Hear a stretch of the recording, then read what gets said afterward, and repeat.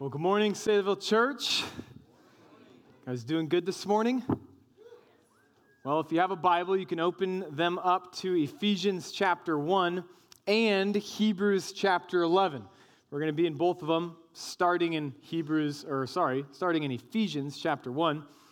And we're going to pick it up in our series of revealing the blessings of all of these gifts that God has laid out for us in this one giant run-on sentence that Paul gives us in the beginning of Ephesians. And if you remember, these gifts started with gifts that are from eternity past. So you think of chosen and predestination. And then the past couple of weeks, we moved forward to gifts that were for the here and now, that being adoption, acceptance, redemption, forgiveness. And today, we're going to be looking at a gift that is looking forward to the future.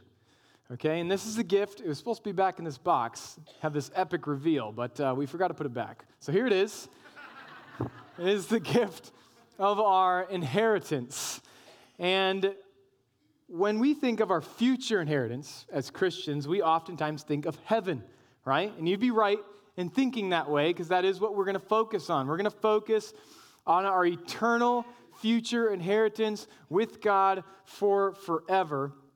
But let me say something about inheritance, because when we think of inheritance, or most of you will know that an inheritance is not something you can work for, right? It's given to you as a gift when your parents pass away. They leave you an inheritance, some sort of wealth. Now, I'm the youngest of 10 kids, so I don't think I'm going to be getting left with much at all with my dad. I don't know what he's got in store for me. Maybe some socks, not quite sure. But the same is true with our inheritance with Christ. You don't work for it, right? It's a gift. But the interesting thing about this is that oftentimes when we think of someone inheriting a great amount of wealth without working for it, we think of them as lazy, right? We've all heard of the lottery winners, right? That they inherit millions and millions of dollars. And what's the first thing they usually say they're going to do? When I win the lottery, I'm going to go quit my job. Well, that's interesting, isn't it? Well, unfortunately, I do think that there are a lot of Christians, or at least so-called Christians, maybe even here in this room, that have quit their spiritual jobs because of their future inheritance. It's this mindset that says, hey, praise the Lord. Last week, by the grace of God alone, I am redeemed, I am forgiven, I am saved, and now all I need to do is just ride out my time here on earth. Right? And I got to make it comfortable, avoid all the pressures of life as much as I can, avoid suffering, avoid trials, avoid risks until I can get to my reward one day. And so the question I want to answer this morning with you guys is the question, does a Christian's future inheritance really lead to that kind of lifestyle? Or maybe even a better question is it even possible for someone to claim to have this inheritance while trying to comfortably ride out their time here on earth? And spoiler alert, I think the answer to that question is no. I don't think it's possible. And that is why I've titled the message here this morning, An Inheritance That Motivates. Because that is what our inheritance does. It motivates us.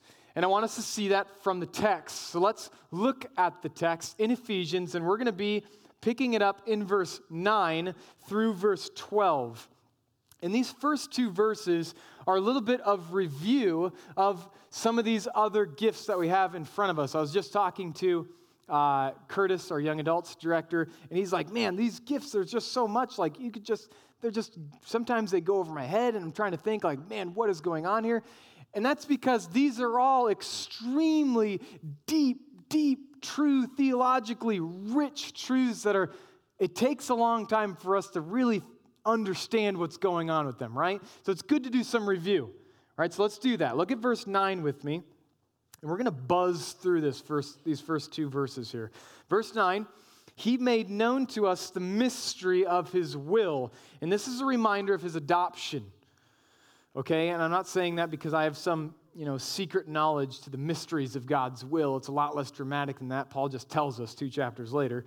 In Ephesians 3, he just says the mystery of God's will is this gift of adopting orphan Gentiles into the family. Okay, so he made known to us the mystery of his will according to his good pleasure. No, I love those 2 words, his good pleasure. Another translation says his kind intentions. So this is a reminder of the gifts of God's grace and God's love. God is saying, it is my good pleasure, it is my delight to adopt you into my family. Right? You're not the last kid picked on the kickball team, right? Like, oh, I got stuck with this guy over here. I don't want him. No, God's saying, it is my good intentions. It is my good pleasure. It is my delight to adopt you, to bring you into the fold of my family. So according to his good pleasure, moving on, which he set forth in him regarding his plan for the fullness of time.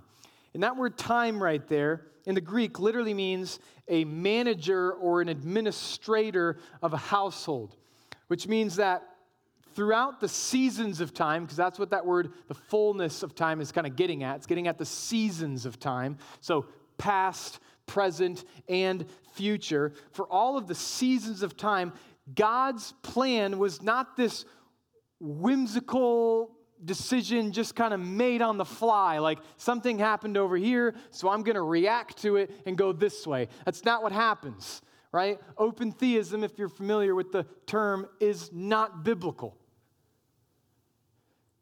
In reality, God is infinitely thoughtful in the events he allows to happen throughout history. He's very thoughtful about this.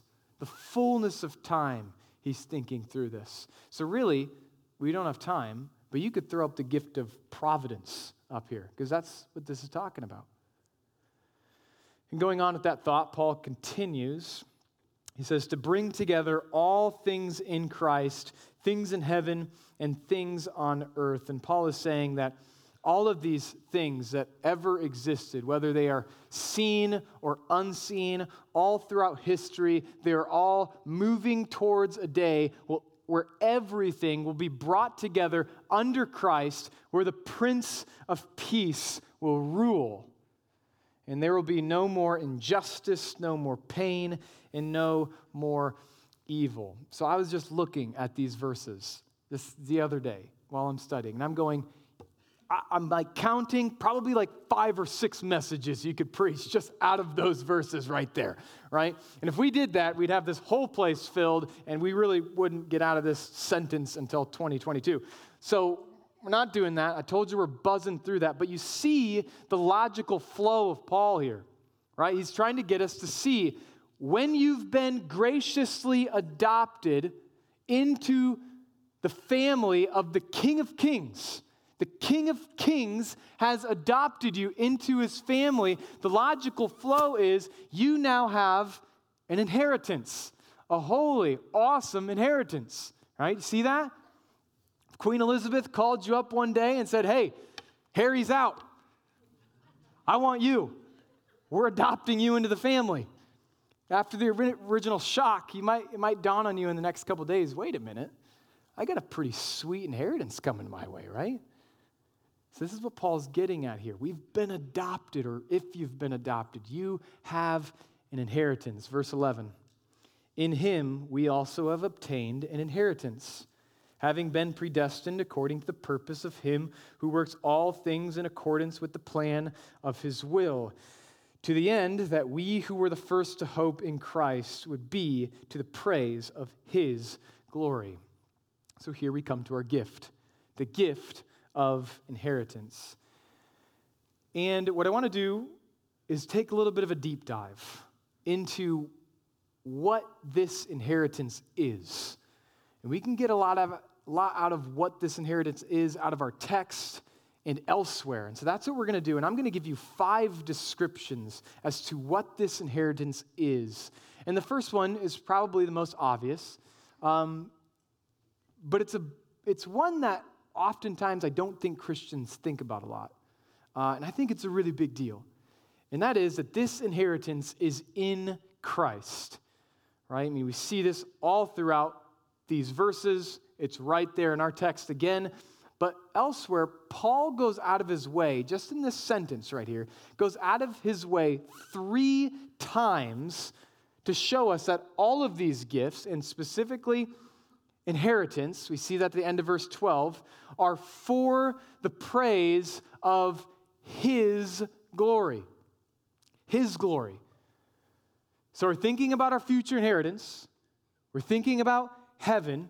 And what this means is that the grounding of all your joy and pleasure that you will experience in heaven, and what I mean by grounding is the source, right? So the source of where all of your enjoyment of heaven is going to spring out of. Your joy, your pleasure, that will all be grounded in not gold streets, not in big mansions or meeting the heroes of the faith, or not even in seeing your loved ones. You will experience those pleasures in heaven, and they will be absolutely amazing. But if I can be honest, I cringe at times when I hear people, and specifically Christians, who talk in such a way that they think their source of joy is going to come from other humans in heaven. I love you, but it's not. It won't. The grounding, the source of where all of your satisfaction, your pleasure, your enjoyment will spring out of is in Christ, right? Revelation 22:3 says, "No longer will there be anything accursed, but the throne of God and the Lamb will be in it, and his servants will worship him." The grounding of your joy and your pleasure for your inheritance is not in who or what is around you. It is in what is before you, right? It is the Lamb who was slain. That's where our focus is going to be at in heaven. That's where our focus is going to be at. We're going to be like the angels in Revelation 5 who say, "Worthy is the Lamb. Worthy is the Lamb who was slain to receive power and wealth and wisdom and might and honor and glory and blessing." Amen. This is where our focus is going to be. This inheritance is in Christ. Peter also, outside of our text, gives us some amazing descriptions of inheritance. He gives us actually 3, and this is what he says in 1 Peter 1. Look at these verses with me. "Blessed be the God and the Father of our Lord Jesus Christ.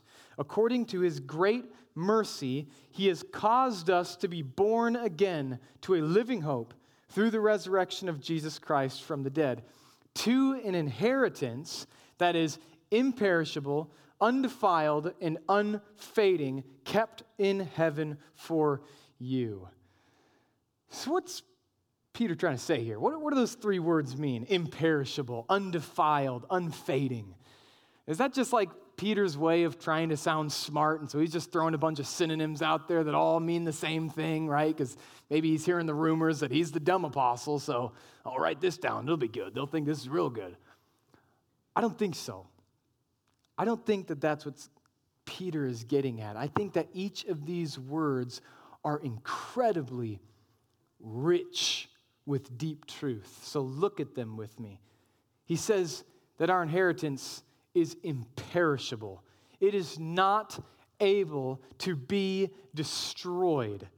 As long as God is God, your inheritance is not going anywhere. Amen?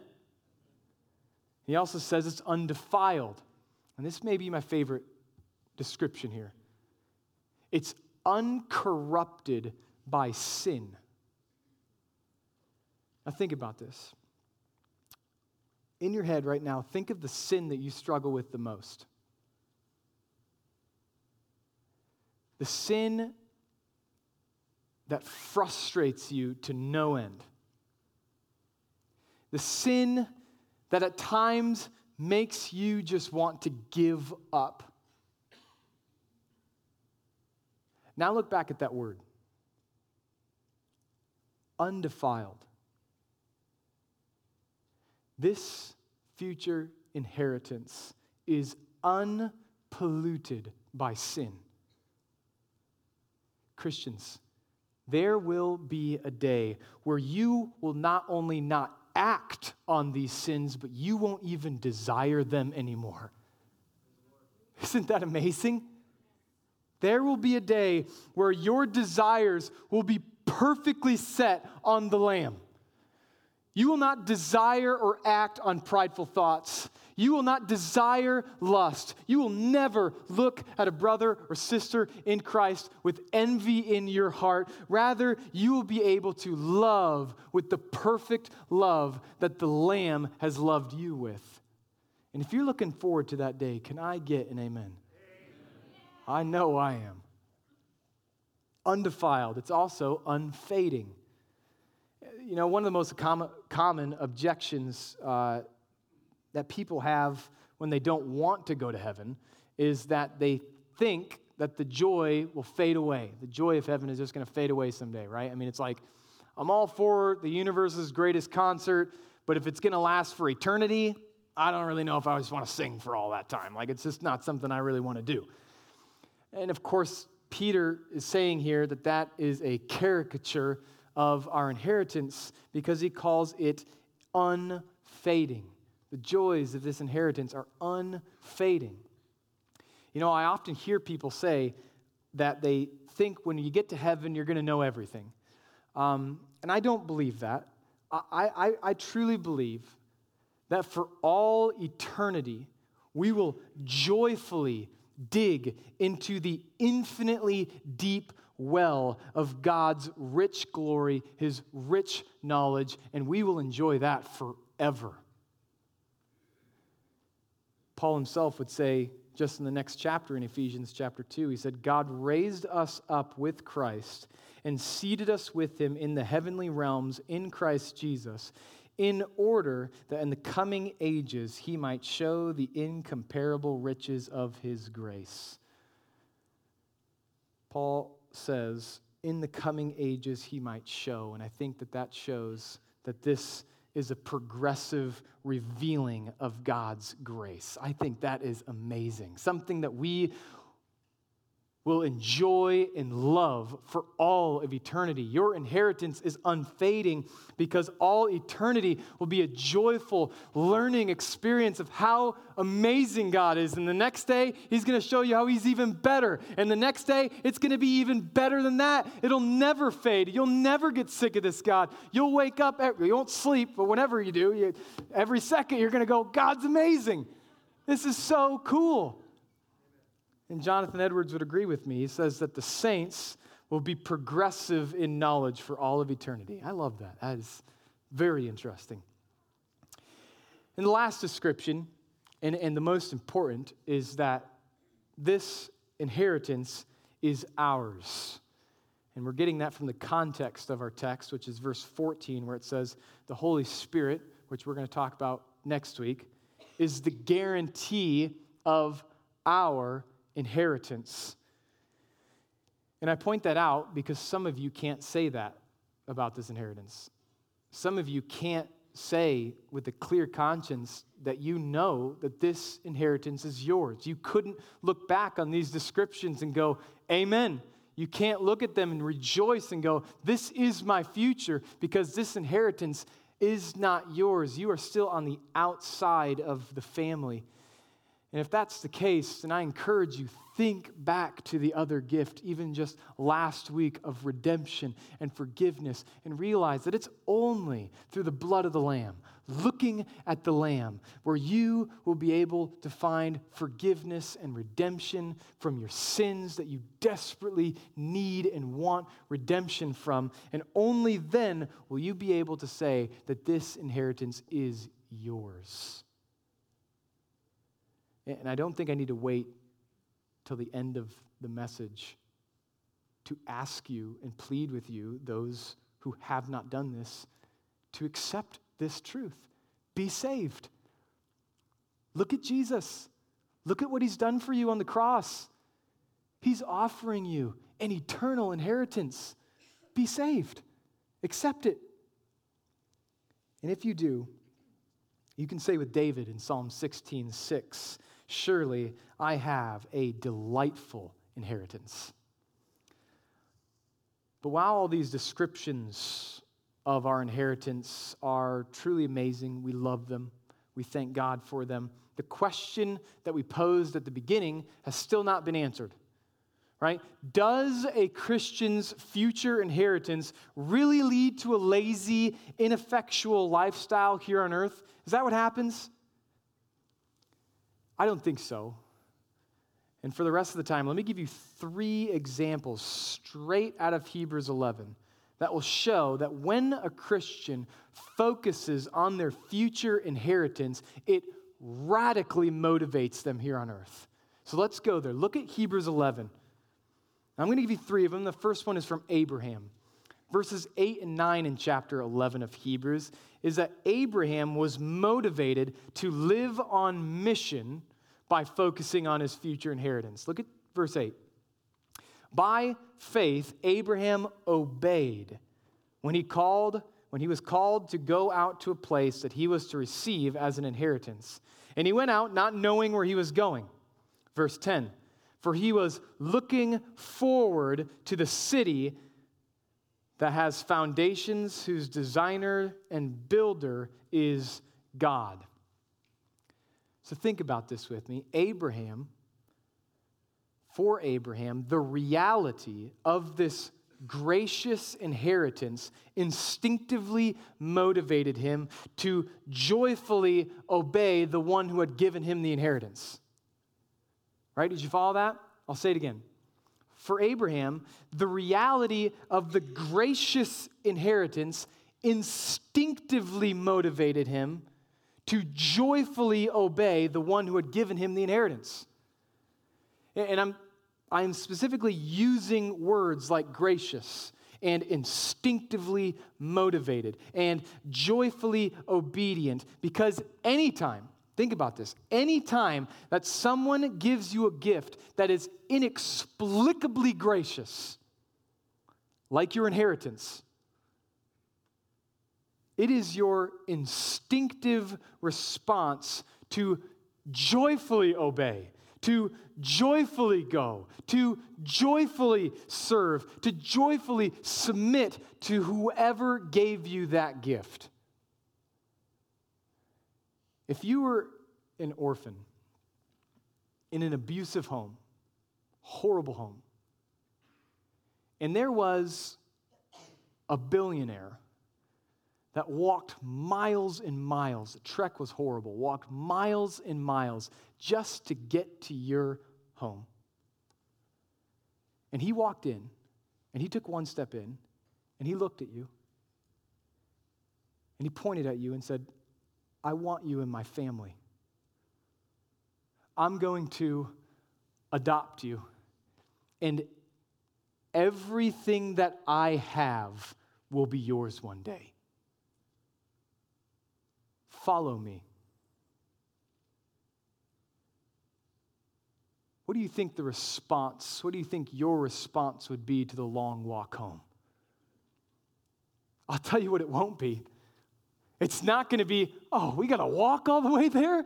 No, it's going to be, oh, thank you so much. You have freed me from a home that is abusive. It's enslaved me. It hates me. And you're taking me out of this home. You are adopting me into your loving family, into your loving arms. And everything I have, all of your riches will be mine one day. Will be mine. That is so gracious. And all you're telling me to do is just follow you? I will joyfully follow you. I will joyfully submit to you. I will joyfully go. Why? Because to obey, to serve, to go, to submit is the natural response of a gracious gift.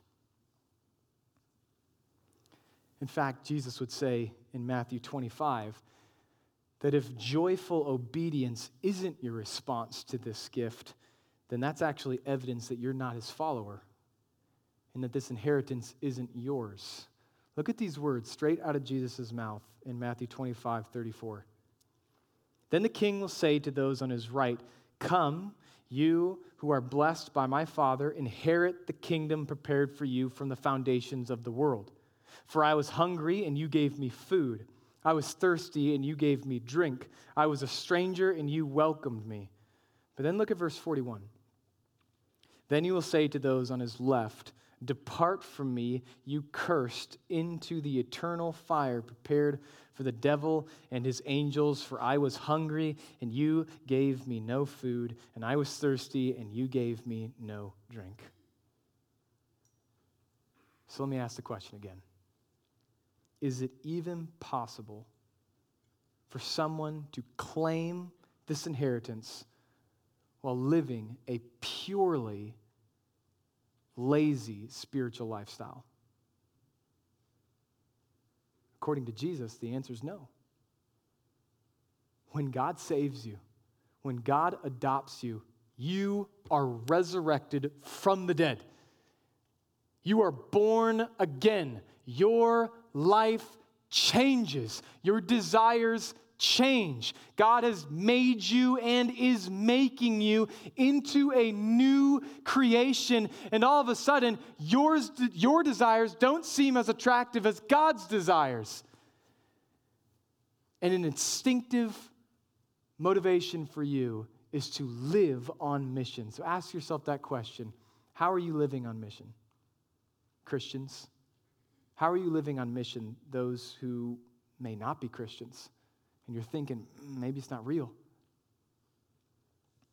The second example is from Moses, and that's in verse 24 and 25. Moses was motivated to flee from sin by focusing on his future inheritance. And this is what 24 and 25 in Hebrews 11 says. By faith, Moses, when he was grown up, refused to be called the son of Pharaoh's daughter, choosing rather to be mistreated with the people of God than to enjoy the fleeting pleasures of sin. And we learn in the next verse, which we'll get to in a minute, that the reason he was able to flee from this sin is because he was looking towards his reward. And this is huge, huge for me. Listen, Moses realized that the pleasures of this world are fleeting. And so he was looking to a greater pleasure. And this is probably one of the biggest things in my Christian walk, is realizing that God is not calling you to this gridded out, miserable lifestyle. Don't chase after pleasure. He's doing the opposite. God is saying, chase after your most pleasurable life, which is not found in the world. All of those pleasures are fleeting. They're here today. They're gone tomorrow. They're going to leave you wanting. I won't. I am that water that will satisfy you for all of eternity. Your greatest pleasure is not found in the world. It is found in Christ. I think the way this works practically is just the other day I was running around and I had this sinful thought just like plaguing my brain. And have you ever been there? Couldn't get it out. And as I was thinking about this message, it was a couple weeks ago, so I was just thinking about inheritance, and it hit me. The pleasures of this world are fleeting. My inheritance is unfading. So why am I wasting my time chasing after something I know is not the most pleasurable thing for me? Why am I doing that? And so in that moment, I decided, no, I want to be like Moses right now. I want to be like Moses and choose Christ over these fleeting sins that I know aren't going to satisfy me. And in that moment, the thought went away. I'm not saying that always happens, right? Because you guys have been there before. But I do think that that is a very practical way to think about your future inheritance and how that dramatically motivates you to live differently here on earth. And I think that is exactly what Moses had in mind when he chose to run from sin and run to Christ. And the last example is just the very next two verses for Moses again. It is that Moses was motivated to chase after Christ, not comfort, by focusing on his future inheritance. Verse 26 and 27 say, he considered the reproach of Christ greater wealth than the treasures of Egypt, for he was looking to the reward. He persevered because he saw him who is invisible. That last part I read out of the NIV because I love the way he puts that. He persevered because he saw him who is invisible. I want you to look at the verse. If you have it in front of you, look at it. Stare at verse 26 and think about this with me. Moses considered that suffering for the sake of Christ was more valuable than the treasures of Egypt. Moses considered that suffering, actual, real suffering for the sake of Christ was more valuable than the treasures in Egypt.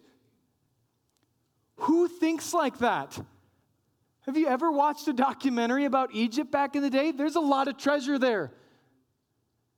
Who thinks like that? Moses considered that suffering for the sake of Christ was more valuable than the treasures in Egypt. I was sitting, studying in my kitchen, just having my laptop right on my kitchen counter, and I was just wrecked by this verse. I am so not there yet. I want to be, though. And I want you to want to be there as well. But don't miss the connection with your inheritance. Look at the verse again. Keep your eyes on the verse. How was Moses motivated to do something so crazy, like choose suffering over the comforts of Egypt? Why would he do that? How did he do that? End of verse 26. For he was looking to his reward. I dare you to go home and just stare at that verse this afternoon. It may change your life. I think America's biggest idol is still the idol of comfort, in my opinion. We want to feel safe. We want to feel secure. We don't want to take a risk, and I think that we would all probably struggle with that idol to one degree or another. And I do think that the prayer on the lips of every American Christian should be, oh God, oh Lord, help me understand the motivating glory of our future reward in such a way that I would joyfully give up the comforts of my life just to have more of Christ. My heart wants to be there. I'm so stuck in this world. God help me. This inheritance is truly a blessing. It is amazing. It is glorious. But like I said before, it is only for those who are in the family of Christ. Some of you are still not in the family of Christ. Some of you are outside of that. You're still orphans in an abusive home. You are orphans in the home of the world that hates you. The world hates you. Your flesh hates you. Satan hates you. They're not good. Don't let them lie to you and think that this is the good life. They hate you. They are an abusive home, and Jesus is at the door of your house looking at you and saying, I want you. I want you in my family. I want to adopt you. I want to take you out of this abusive home and bring you into a home with the creator of who created you and loved you so much. I want you, and I will give you everything that I have. All that I have will be yours. He's giving us his inheritance, and he's asking us, would you follow me? Would you get up out of the house and follow me? And that's my question for those of you who are still outside of the family of Christ. Will you recognize and realize you are an orphan in an abusive and hateful world that does not love you? And will you realize that Jesus is standing at your door saying, I want you. I'm here to give you life. Would you come to me and follow me? Let's pray. Lord, I do pray that for anyone whose spirit may be being provoked right now, Lord. I just pray that they wouldn't fight it. And I pray that they would follow you. Lord, I pray that scales would fall from their eyes and that they would be able to see you as irresistible. And I pray that scales would fall from the eyes of Christians as well when it comes to our inheritance, because we just can't understand this the way that we should. Lord, help us to understand how amazing and rich and motivating this inheritance is, and help us to go out and live on mission wherever we go. We love you. In your Son's name, amen.